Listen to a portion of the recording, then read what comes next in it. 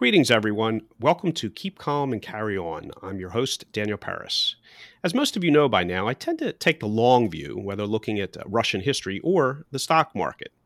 Consistent with that approach, I'm working on a new book that puts the last 30 years of stock market history into some historical perspective.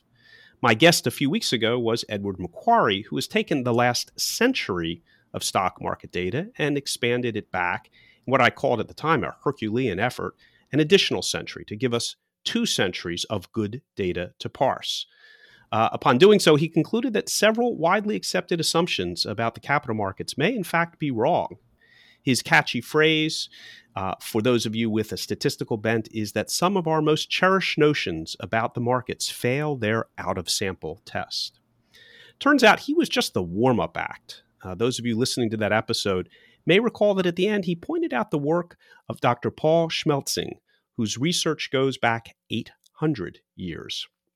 Yes, you heard me correctly, 800 years. Well, today's guest is Dr. Paul Schmelzing. Paul is a postdoctoral fellow and a lecturer at the Yale School of Management, and he's also a visiting researcher at the Bank of England. One word of disclaimer, his opinions expressed today are his own, not those of the Bank of England. Paul, thank you so much for coming on the show. Thank you so much, Dan, for having me on the show. It's a pleasure.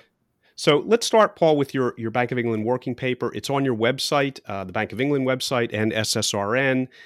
It is entitled 8 Centuries of Global Real Interest Rates, R-G, and the Super Secular Decline, 1311 to 2018. Not a typical topic. How did you get onto this topic? Well, most of your audience will be familiar with the market debates over the past couple of years, the post-08 macro environment, and all the big new controversial debates that we've been having about how much of a sea change was 08, how do the new unconventional monetary policies change our market world, and what about these curious and mysteriously low interest rates around the world that came to everybody's attention right around 09 10 or so.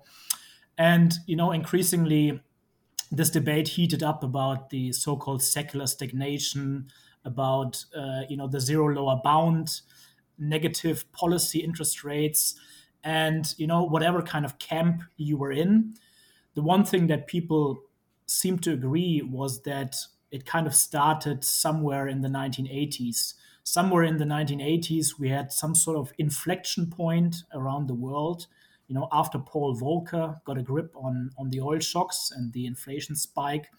And since then, for some reason or another, global real interest rates trended downwards. And, everybody was increasingly befuddled what caused this multi-decade downward trend. Some people, were in the demographics camp. Other people were more in the inequality camp, or people like Ken Rogoff were in the debt build-up camp. But they all circled back one way or another to the 1980s. And as someone trained in economic and financial history, looking at the past couple of decades is the same thing as looking at the past couple of seconds for a bond trader in the markets or so. So you're kind of not really satisfied with that time horizon, and you want to dig deeper. And so I came from this whole policy discussion, and I really wanted to dig deeper, and I was not really satisfied with the empirical situation. And so when you want to look into the deeper history, the one work that you stumble upon inevitably is Homer and Siller's History of Interest Rates, the seminal work that dates back to the year 1963 when Sidney Homer first published the first edition. But for all the path-breaking work that these two guys did, it's a unsatisfactory work in many ways, because these guys never worked with archival sources. They never worked with primary data and with primary sources. So it's a bit of a patchwork piece that relies on printed material in academic journals, but didn't really collect any new, dusty old files and data. And so that's the job of the historian, and that's what I ventured out to do, to really recreate global real interest rates on a high frequency, properly weighted global level, to really figure out what got us into this mysterious low interest rate environment. So, an ambitious project. So, let's kind of frame that for many of our listeners. Again, it's 40 years almost to the month. We're taping this in late November. The high point in interest rates, I believe, was November of 1981. So it's 40 years from this point. All market participants, almost all the academics, are conditioned to think that interest rates have been coming down, and that that is, this particular cycle is the cycle. And now there is, as we speak, an expectation that interest rates are going to stop coming down and are going to rise and so forth. And so it's a very appropriate time to be raising the history of the interest rates and setting the sample right, getting the sample right. And then second, you are sort of taking advantage of being a modern historian. There have been advances in the past 50 years since Homer and Scylla that Edward Macquarie pointed out that so much new material has been digitized in the past few decades that, frankly, it's been a lot easier for him to update even material from the 90s than not, because so much historical material has been digitized. So how much of the dusty material were you getting into? And it really is what I was referring to as financial archaeology. Incredible amount of research that you've done into medieval European, early modern, and modern history to stitch together a global history of interest rates. Tell us how that transpired. Did it involve digital resources? Did it involve going through the rare book collections of German city-states and Italian city-states? And tell us some of the highlights of that research. No, in the end, it involved all of the above.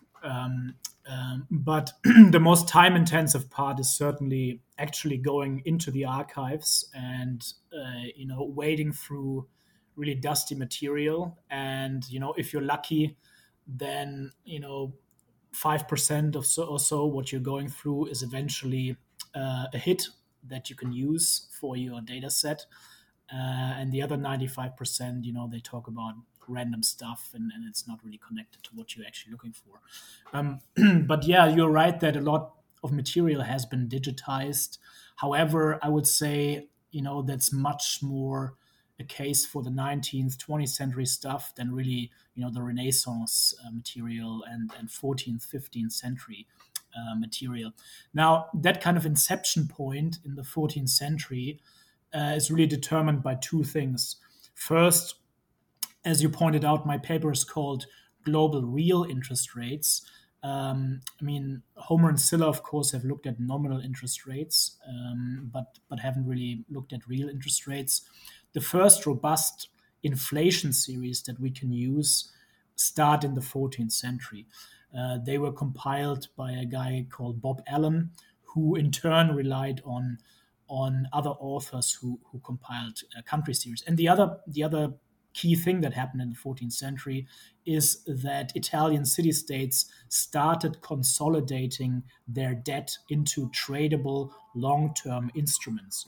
So from that point onwards in the 14th... That's very helpful in a sense that then creates a market which would have prices which you could then access. Exactly. So from that point onward, you can really talk about a secondary long-term debt market for sovereign debt. Okay, I think it's more of a stretch to do that for earlier times.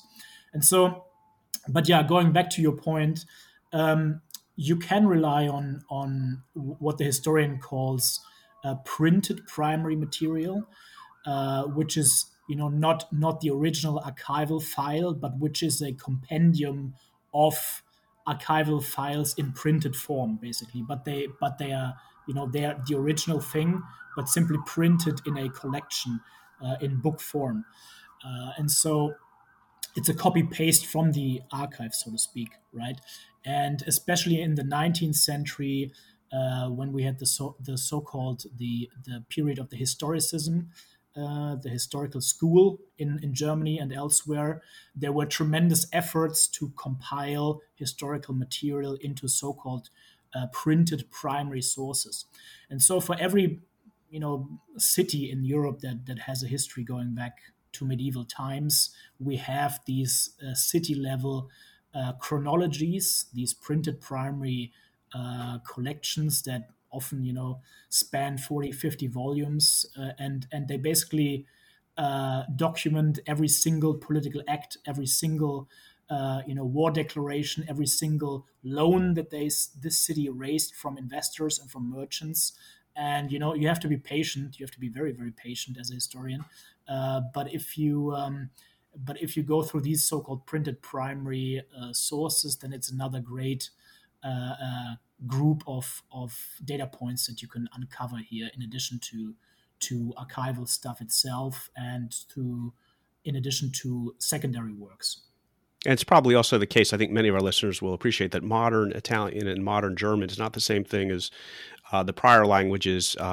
Italy comes as a nation state together in the 19th century, France in the 19th century, many languages spoken prior to that point. So you are not just dealing with Dutch, English, what we would consider Italian and German. I assume you had to develop some facility and frankly a dozen or different dialects and languages.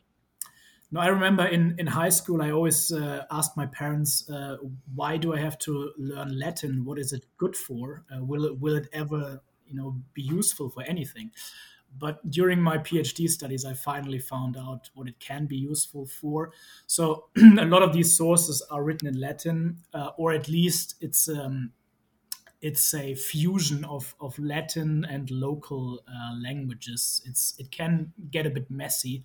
But fortunately, if you're looking for the data points itself, from the 14th, 15th century, people start using Arabic numbers rather than Roman numbers, and so it's a bit easier to decipher the data points themselves, and you can ignore these contracts are dozens of pages long, and most of these contracts, they talk about some sort of religious context, or some sort of, they try to defend the charge of interest for for most of these documents, because obviously you have usury laws during these times, and it's a reflection of the times, these kind of contracts. But yes, my native language is German, and even the 14th, 15th century German is pretty messy. It took me quite some time to decipher these kind of old German contracts, but you're getting there, and you feel pretty proud once you have figured it out. Well, your 19th century German forebears who created the modern profession of history, I think, would be quite proud of the effort. So congratulations. Let's circle back to one point that you made just before we head into the content of this material. You referenced real rates. So we're looking at nominal rates of return in various contracts: cities, states, kings, municipalities, landowners, anything you can gather. You risk weight them, you quality weight them. You're looking at what the nominal rate of return for borrowed money might be. And then you are adjusting those, you show those rates of return in your paper, but you're also adjusting them for the rate of inflation at the time. And that's important because you want to look at the real rates of return or real rates of growth of financial assets. Important, I think, to mention that to advisors and financial advisors and participants today, because we're actually used to, inflation has been so low and coming down for so long, for 40 years, that we no longer really draw a distinction. You guys do, meaning academics, draw a distinction between real and nominal, because for a practitioner, real and nominal for the last decade or two have been pretty close and trending in the same direction. And so we've gotten lazy. We don't talk that much about real because nominal is close enough for most of us. But over the long sweep of history, that's not a very good methodology. So we're going to be talking about real rates of return. And that is after adjustment for inflation, because that mattered through much of history. And so you've put together these kind of two data series: nominal rates of return, inflation created a real rate of return. What were you expecting to find 800 year? What would have contemporary practice, meaning contemporary now, academic finance, have suggested that you were going to find? And what did you find about real rates of return over this period?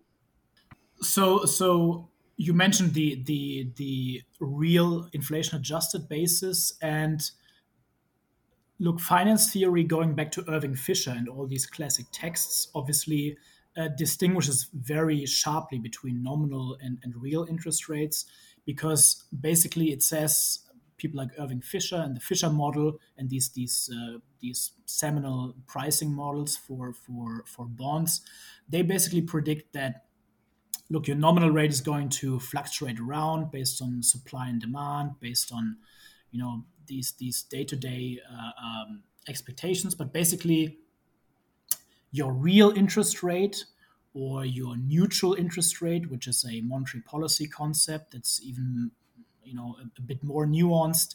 But basically, once you adjust for outliers and so for short-term factors, your real interest rate should be pretty constant actually over the longer term. It should stay pretty close to other slow moving macroeconomic indicators like the growth rate, like the population changes that take place in a society.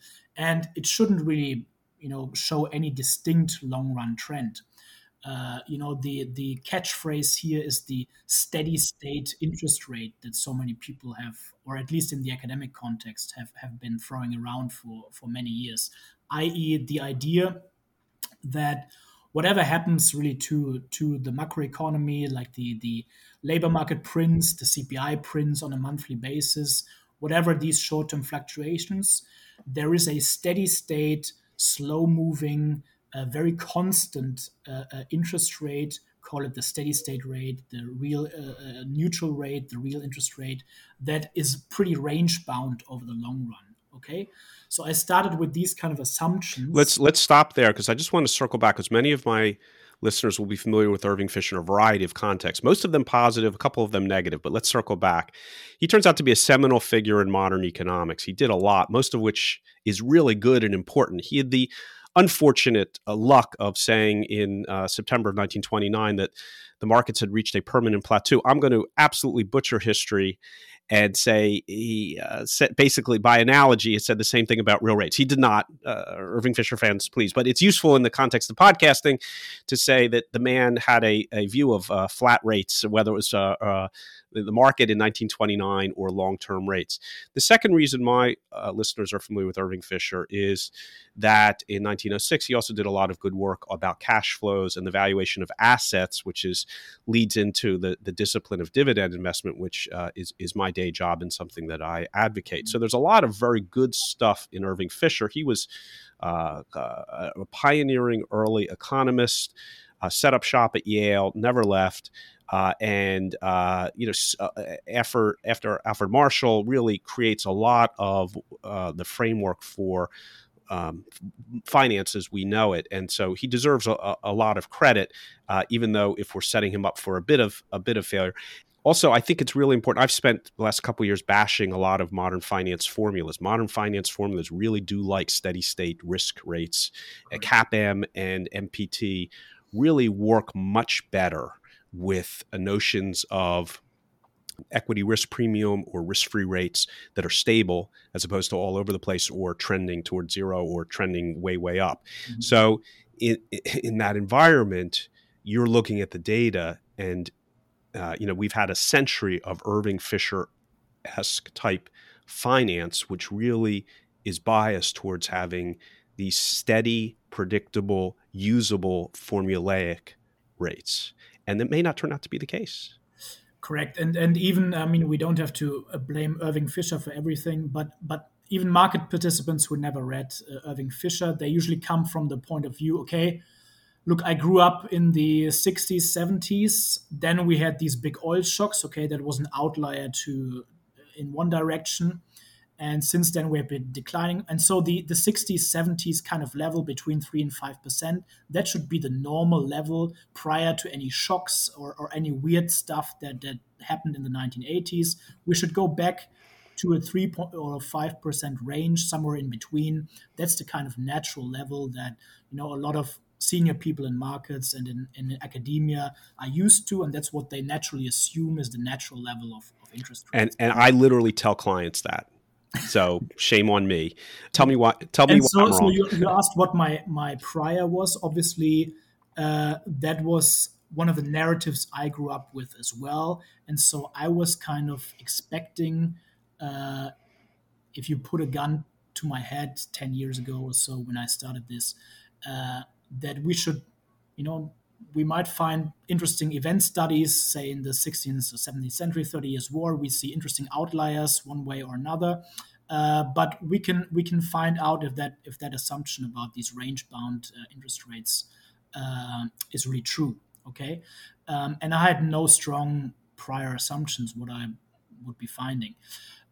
But the key thing is that I think the new empirical evidence not just challenges the whole policy dimension here of the secular stagnation uh, uh, view of policy implications that a lot of people are discussing in treasuries and at the IMF and at these kind of institutions, but also I was going to suggest that it is also challenging from a more theoretical level the idea that interest rates should correlate to a lot of these other macroeconomic variables that you mentioned, CAPM and these asset pricing models have assumed for a long time.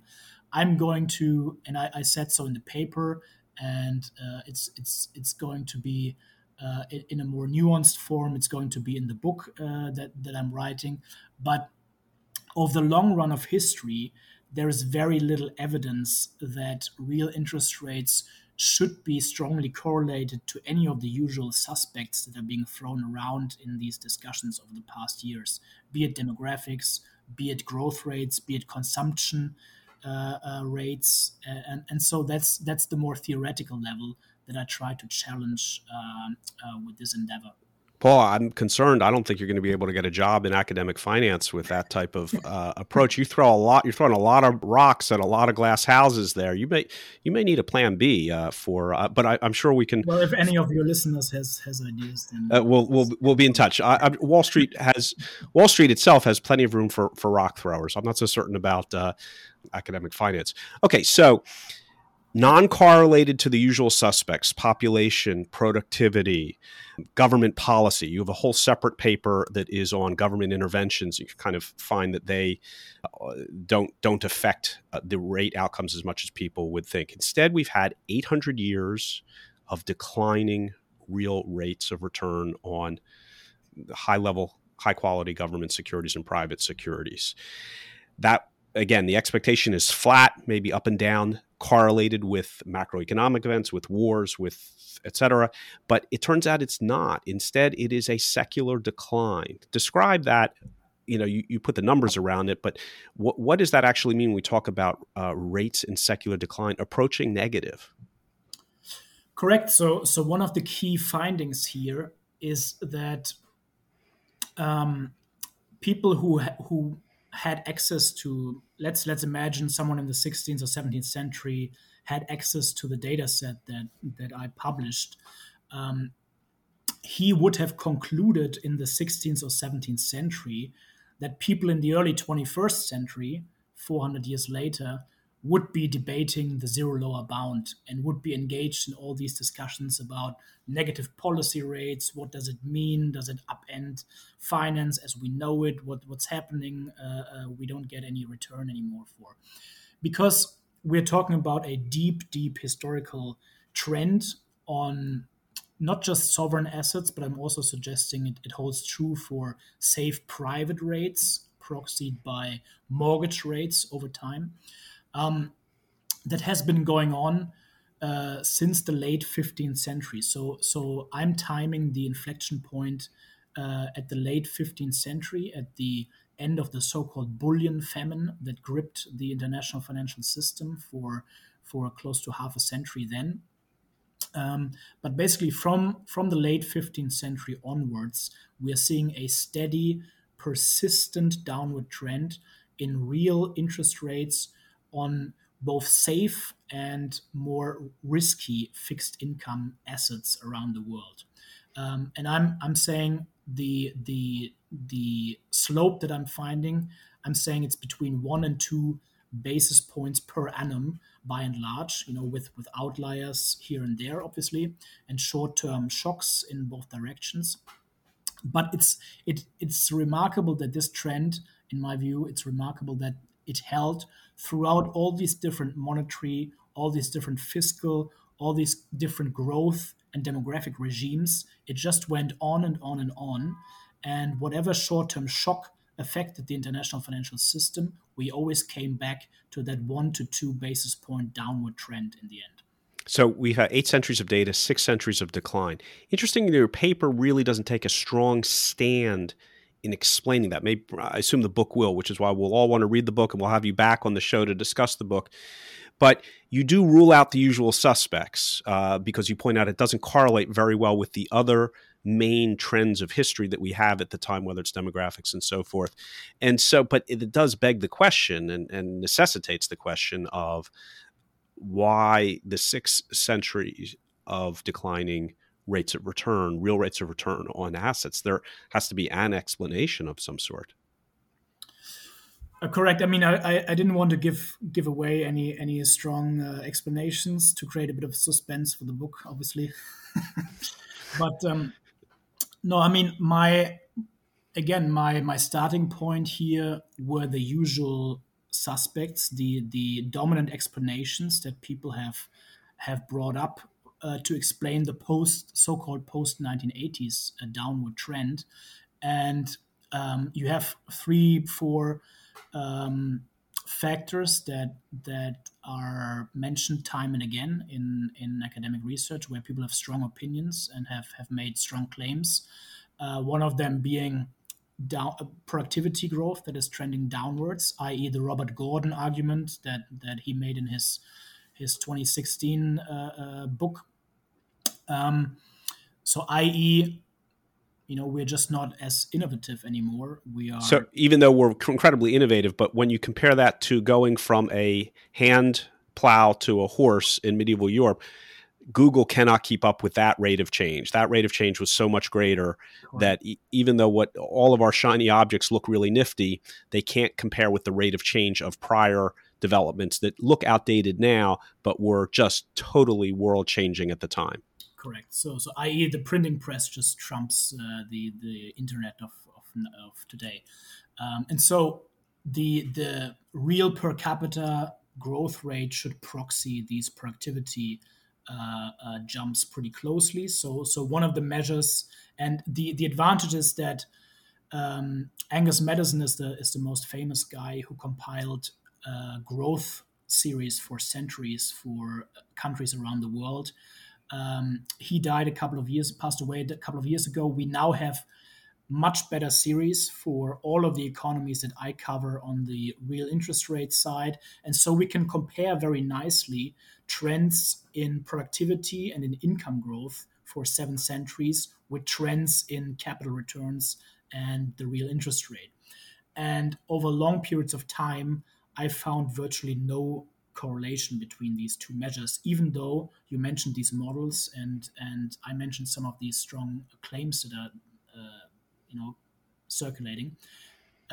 There doesn't seem to be any strong evidence over long periods of time that these two measures correlate very well. In fact, they diverge over the long run of history. So, i.e., most of your readers will know that growth rates accelerated really only from the Industrial Revolution in the mid-19th century. So think of growth rates since the Renaissance as a hockey stick, okay? So they're basically flat until the early 19th century when they start accelerating little by little and then faster from the mid-19th century. So it's a hockey stick over the long run. The real interest rate series is the complete mirror image in many ways, okay? So it trends downwards from, as I mentioned, from the late 15th century, and we are now hitting obviously sub-zero levels. So it's in a way it's a reverse hockey stick, okay? Whereas all these models would predict the exact opposite. So that's the growth rate for you. That is not really cutting it, okay? So productivity, and therefore growth doesn't seem to correlate well as an explanatory factor for the So declining as you rates? mentioned, I answer that question mostly in the negative in that Bank of England paper. Okay, by now I have a bit, a better idea what the potential positive factors here could be, and what frameworks and what models seem much more promising. I think I will hold off for the moment until I have that in published form. But it will be useful to look at demographics as well, for instance, because that's obviously for people in pension funds and sovereign wealth funds or so. They will be thinking about this a lot. So intuitively, it makes a lot of sense when people say, look, societies are aging, you have longer retirement periods, people have to save much more. Okay, these savings pile up across advanced economies, and people put these savings into fixed income and into government bonds, and that should weigh on the yield. Obviously, that makes intuitive sense. The problem with this explanation is that rising life expectancies, they didn't start in the 1980s either. Okay, it's not some sort of we didn't discover penicillin or so in the 1980s and made some amazing leap in global life expectancies then. No, turns out it's something that started in the 19th century, round about then as well. These accelerating life expectancies at birth for people in Western economies. So we're talking about and we have great series for, say, the UK for life expectancy on an annual level. So we're talking about even for people who would have savings in the 16th and 17th century and invest stuff in bonds and think about long run risk, long run retirement periods, etc. So your average life expectancy in the 16th, 17th, 18th century is about 40 years. Okay, it's incredibly short. It's about half of what we're talking about today. And then it starts accelerating throughout the 19th century. So we're hitting 50 by the late 19th century, life expectancy. Then we're moving on to 60 around the 1930s or so, 70s in the 1970s, and now we are basically at 80 for males and females a bit higher. So again, it's not something that started in the 1980s. Even if you take into account, okay, these welfare states come into existence mainly in the interwar period. These institutionalized pension, savings funds, they come into existence, early 20th century. Call it early 20th century. Again, the timing just isn't right. Okay, we should have been seeing a big inflection point in real interest rates around the late 19th century, early 20th century. We're not seeing that.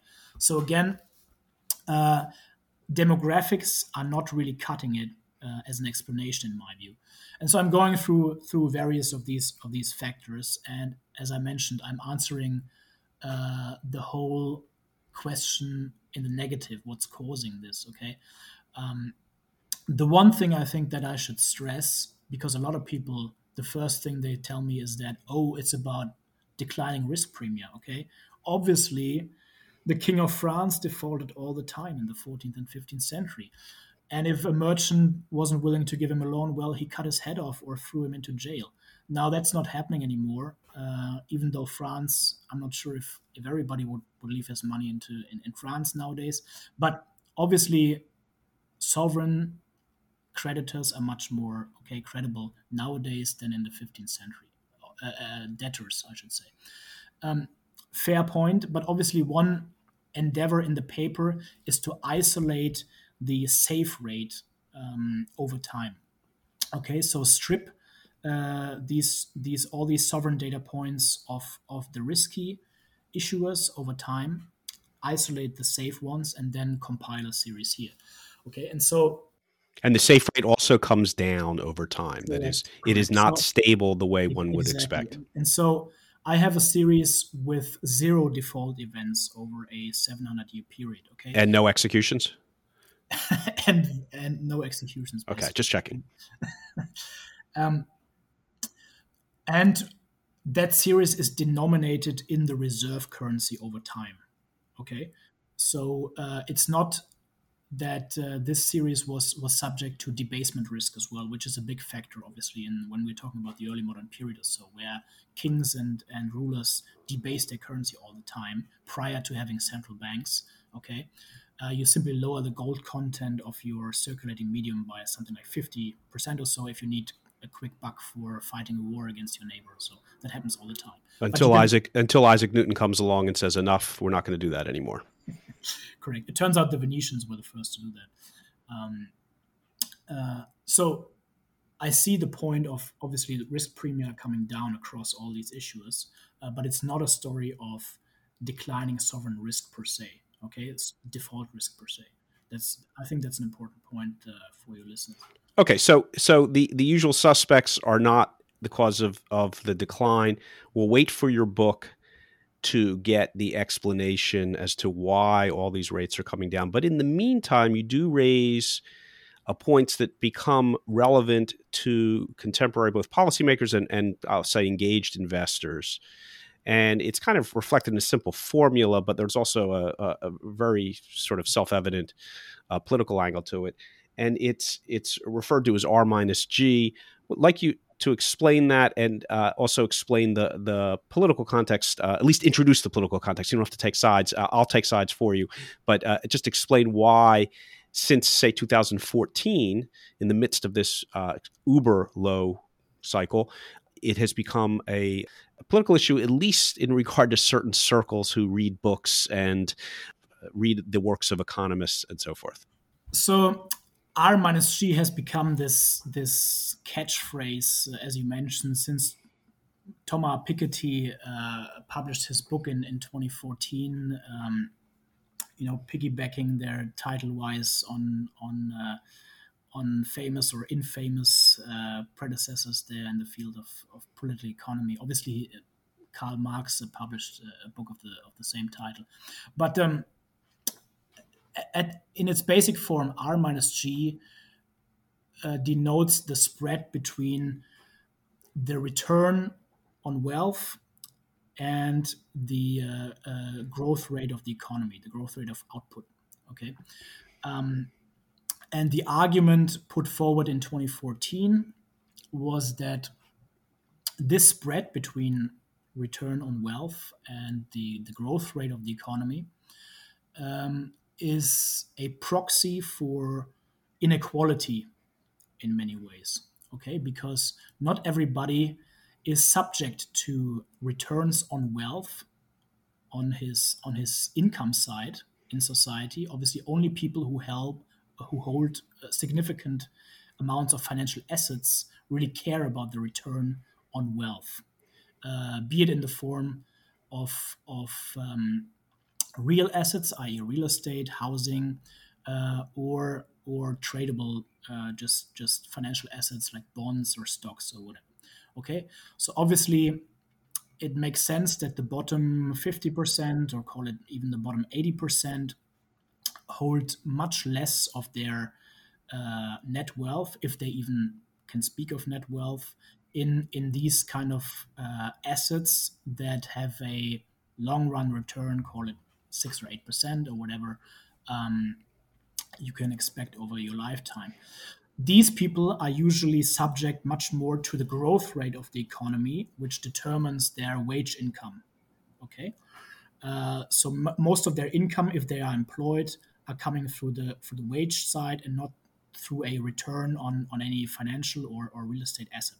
And so the thesis there is that if R minus G is rising, that means the people at the top are getting much more than people at the bottom. And the thesis being, if that R minus G spread is staying high and even rising secularly, i.e. for decades to come, then we are seeing a huge polarization of Western societies, because the top 1%, the top 10% are massively gaining at the expense of the rest of society. That was the thesis put forward. Okay. By again, this is for Thomas Piketty, 2014.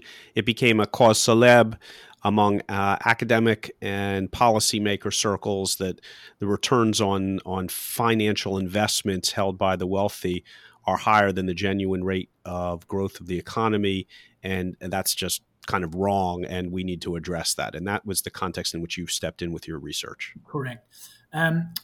Now you have to dig a bit deeper into Piketty's Excel tables and compilations there to find out why he's kind of making the claims and long run assumptions that he's making, because he is using history, or he's trying to use historical evidence to push his arguments here.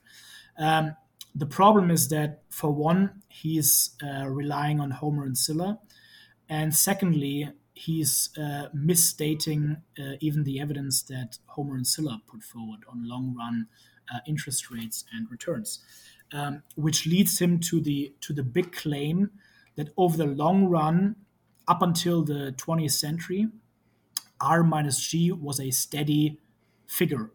He claims that this spread historically was 4.5%, with no fluctuations in either side on the structural level, i.e., absent short-term shocks, it was always 4.5%. There's no such statement in Homer and Scylla's book, but also my data suggests it's not true in a qualitative sense in any way. We can reconstruct R minus G on the basis of the new data that I hope to convince people of. And as I mentioned, we have all these new G series on the growth side. I just mentioned these output and per capita income series that have been much refined in recent years, which we can use for the G side, and we can calculate R minus G on a high frequency level now since the Renaissance. And if we do that, and I present these approximations and charts in the paper, we are seeing that R minus G is on a 700-year downward trend as well.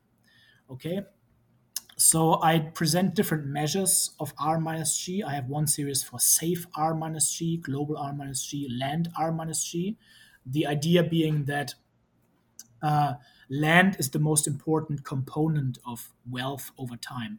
Okay, so people in the 14th or 15th century, their main wealth item is land. Okay, it's not so much ETFs or their stock in internet stocks, yeah, or Bitcoin, exactly. So I'm trying to approximate changes in the wealth stock over time with these series. And assuming you've added the weighting for the more recent time is more weighted towards non-land assets, yeah. Exactly. And I'm relying on previous work by some people who try to approximate these wealth stocks, obviously, but we didn't have these R minus G series so far. So what does it mean if the R minus G spread is trending downwards over time? It simply means that the top 1%, the top 10% in the 14th or 15th century were several dimensions ahead of what today's top 1%, top 10% are squeezing out of the overall wealth stock in Piketty's terms. So inequality was much, much more pronounced after the Black Death in the early 15th century, when we talk about the age of the Fuggers, the age of the Medici. These were the real times of extreme social polarization, extreme class conflict, and very, very sharp distinctions. Since then, actually, global inequality has trended downwards. Okay, and that makes sense because obviously, when you think about all these political developments that happen in parallel, the democratization process, the rise of unions, of equal voting rights, all these kind of developments, they have actually improved the situation of the bottom 70-80%, and we are seeing it in the wealth return data as well. These kind of contrasts between the top 1% and the bottom 99%, or whatever way you want to splice it, is much, much less pronounced and is trending downwards over time. So Elon Musk needs to do a lot more if he wants to get up to the level of the Medicis. He's not there yet. Those are interesting, almost fighting words given the current political environment. So I'm really glad that you've been able to articulate this view. I dare say, I'm not going to say a positive, optimistic view, but not a negative, pessimistic view about wealth inequality. I think there are other occasional voices who are making the same claim in a different way, different topic, different data set. Steven Pinker at Harvard as well. So that's very notable. Has Thomas Piketty had a chance to comment on your work, or is that going to happen later? The fireworks going to happen later?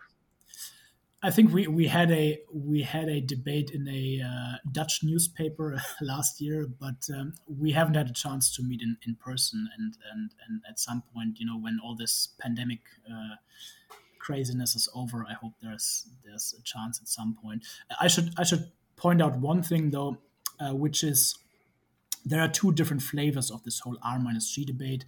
The other strand of debate where R minus G features very prominently right now is the whole debt sustainability debate. Olivier Blanchard published a very influential article last year at his AEA address where he's using R minus G in a slightly different context. He's talking about his R minus G is the direct spread between the real interest rate, the sovereign real interest rate, so not the return on wealth, but the sovereign real interest rate and the growth rate.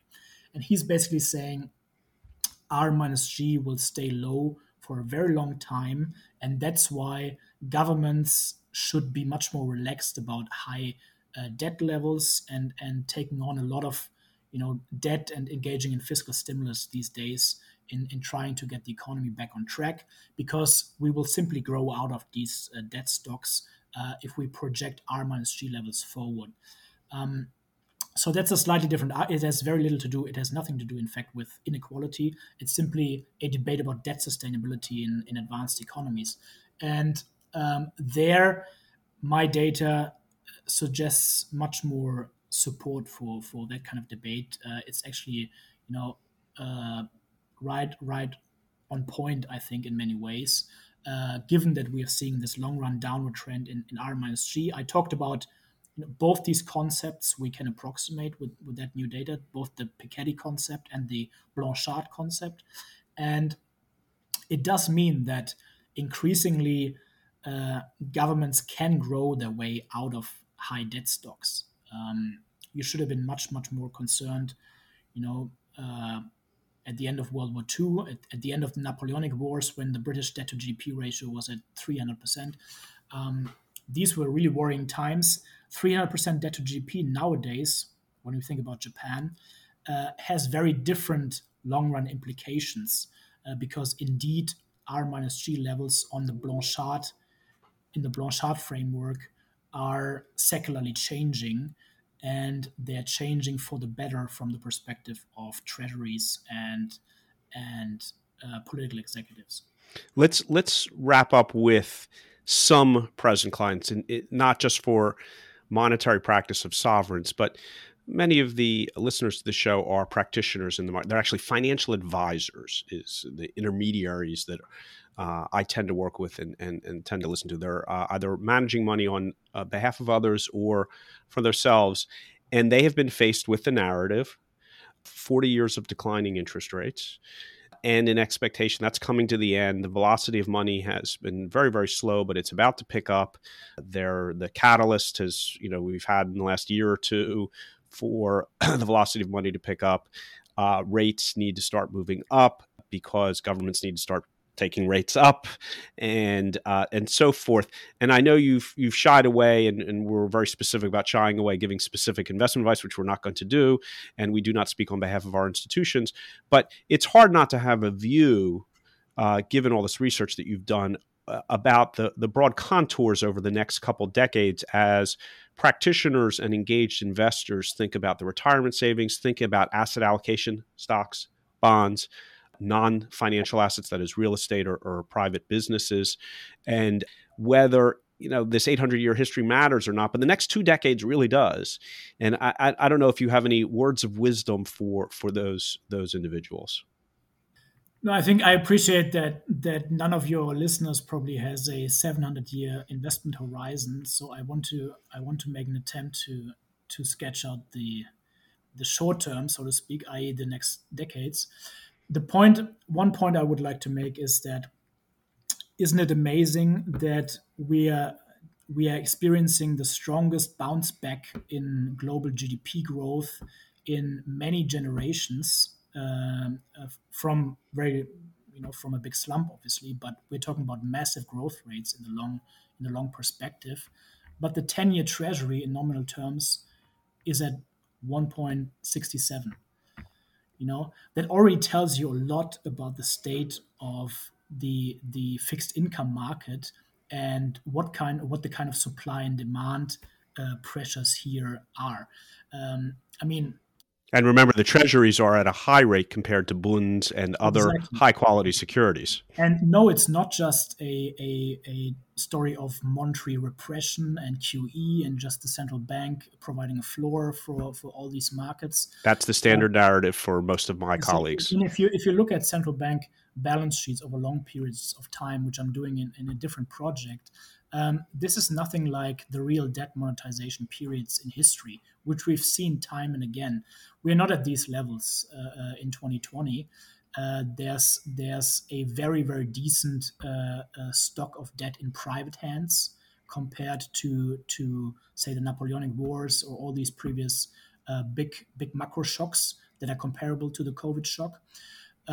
So this is really still a highly market-driven rate in my view. Okay, just because the Fed holds 10-20%, this doesn't make this a Fed story primarily in my view. We in the equity side of the market always joke amongst ourselves that say, hey, the bond people are smarter than we are. So whatever the bonds market doing, we need to pay attention. But here you're basically saying that in even more so. We should take the 10-year at its low rate, 1.6, 1.5, 2%, doesn't matter. We should take that as a pretty strong signal of what you think rates might over the next couple of decades be, given all of these pressures that you've identified in the trends over the last 8 centuries. That, again, you're not in the 10-year forecasting business. That's not your job, but you think the bond market is the signal coming from the bond market is not terribly distorted. It seems to be in line with long-term historical trends. Is that a fair summary? I think that's a fair summary. I would say in the short term, there's every reason to expect higher 10-year interest rates. Look, we're talking about 6% CPI prints at the moment. For sure, these 1.6% on the 10-year, they will go up over the short term. But I have a couple of charts with fiscal deficits since the year 1667 or so, which we can calculate with a pretty high frequency as well. So you can look at all these monetary plus fiscal stimuli events over time, and then see if these real interest rate trends came back to trend or not. And as I mentioned earlier, each and every time they return to trend, they return to their -1 to 2 basis point downward slope in the end. Whether we are talking about the World War I shock, the World War II shock, the Napoleonic shock, the Civil War shock in the US, each and every time, sure, we have a breakout for the short term. We have a massive fiscal stimulus. We have, when we talk about World War I and II, we have a massive monetary stimulus on top. We actually have balance sheets that are double, triple, quadruple the size as a share of private market assets and as a share of the total government debt stock outstanding. Okay, so these are the real debt monetization episodes. You have a short-term shock to nominal yields in these cases, but give it 2, 3, 4 years and these rates come down again, determined by the market. Okay, this is a market-driven process. I'm focusing on voluntary debt over the long run. And that is there's no reason from the perspective of long run deep history to expect any other dynamic this time around. I'm sorry to say. That's fine. It's no reason to be sorry. It's fascinating material. Do you have a date for the book that we can look forward to, or a season for the book that we can look forward to? It's in the making. These academic mills are moving very slowly, as you probably know. But the current plan is early 2023 for the full book. It's a detailed book, so it takes some time, but I hope we can talk again at that point when it's out, and I can reveal what the causes of the 600-year decline in secular rates of return and interest rates. I'll keep everybody in suspense until then. I'm sure. Absolutely. Thank you. I look forward to having you back at that time. My guest has been Dr. Paul Schmelzing. He is a postdoctoral fellow and lecturer at the Yale School of Management. He's also a visiting researcher at the Bank of England, and his current articles on these topics are available on his website. It's not too hard to kind of Google him and get it either from SSRN, from Yale, from your website. I encourage listeners to look at it. The paper on the 800-year interest rate cycle, it has a very readable summary. You don't have to go through all the data. It makes its point quite clearly. And then we have the book to look forward to in early 23. Paul, thank you so much for agreeing to be on the show. Thank you so much, Dan, for having me and talking to your listeners virtually. Very good.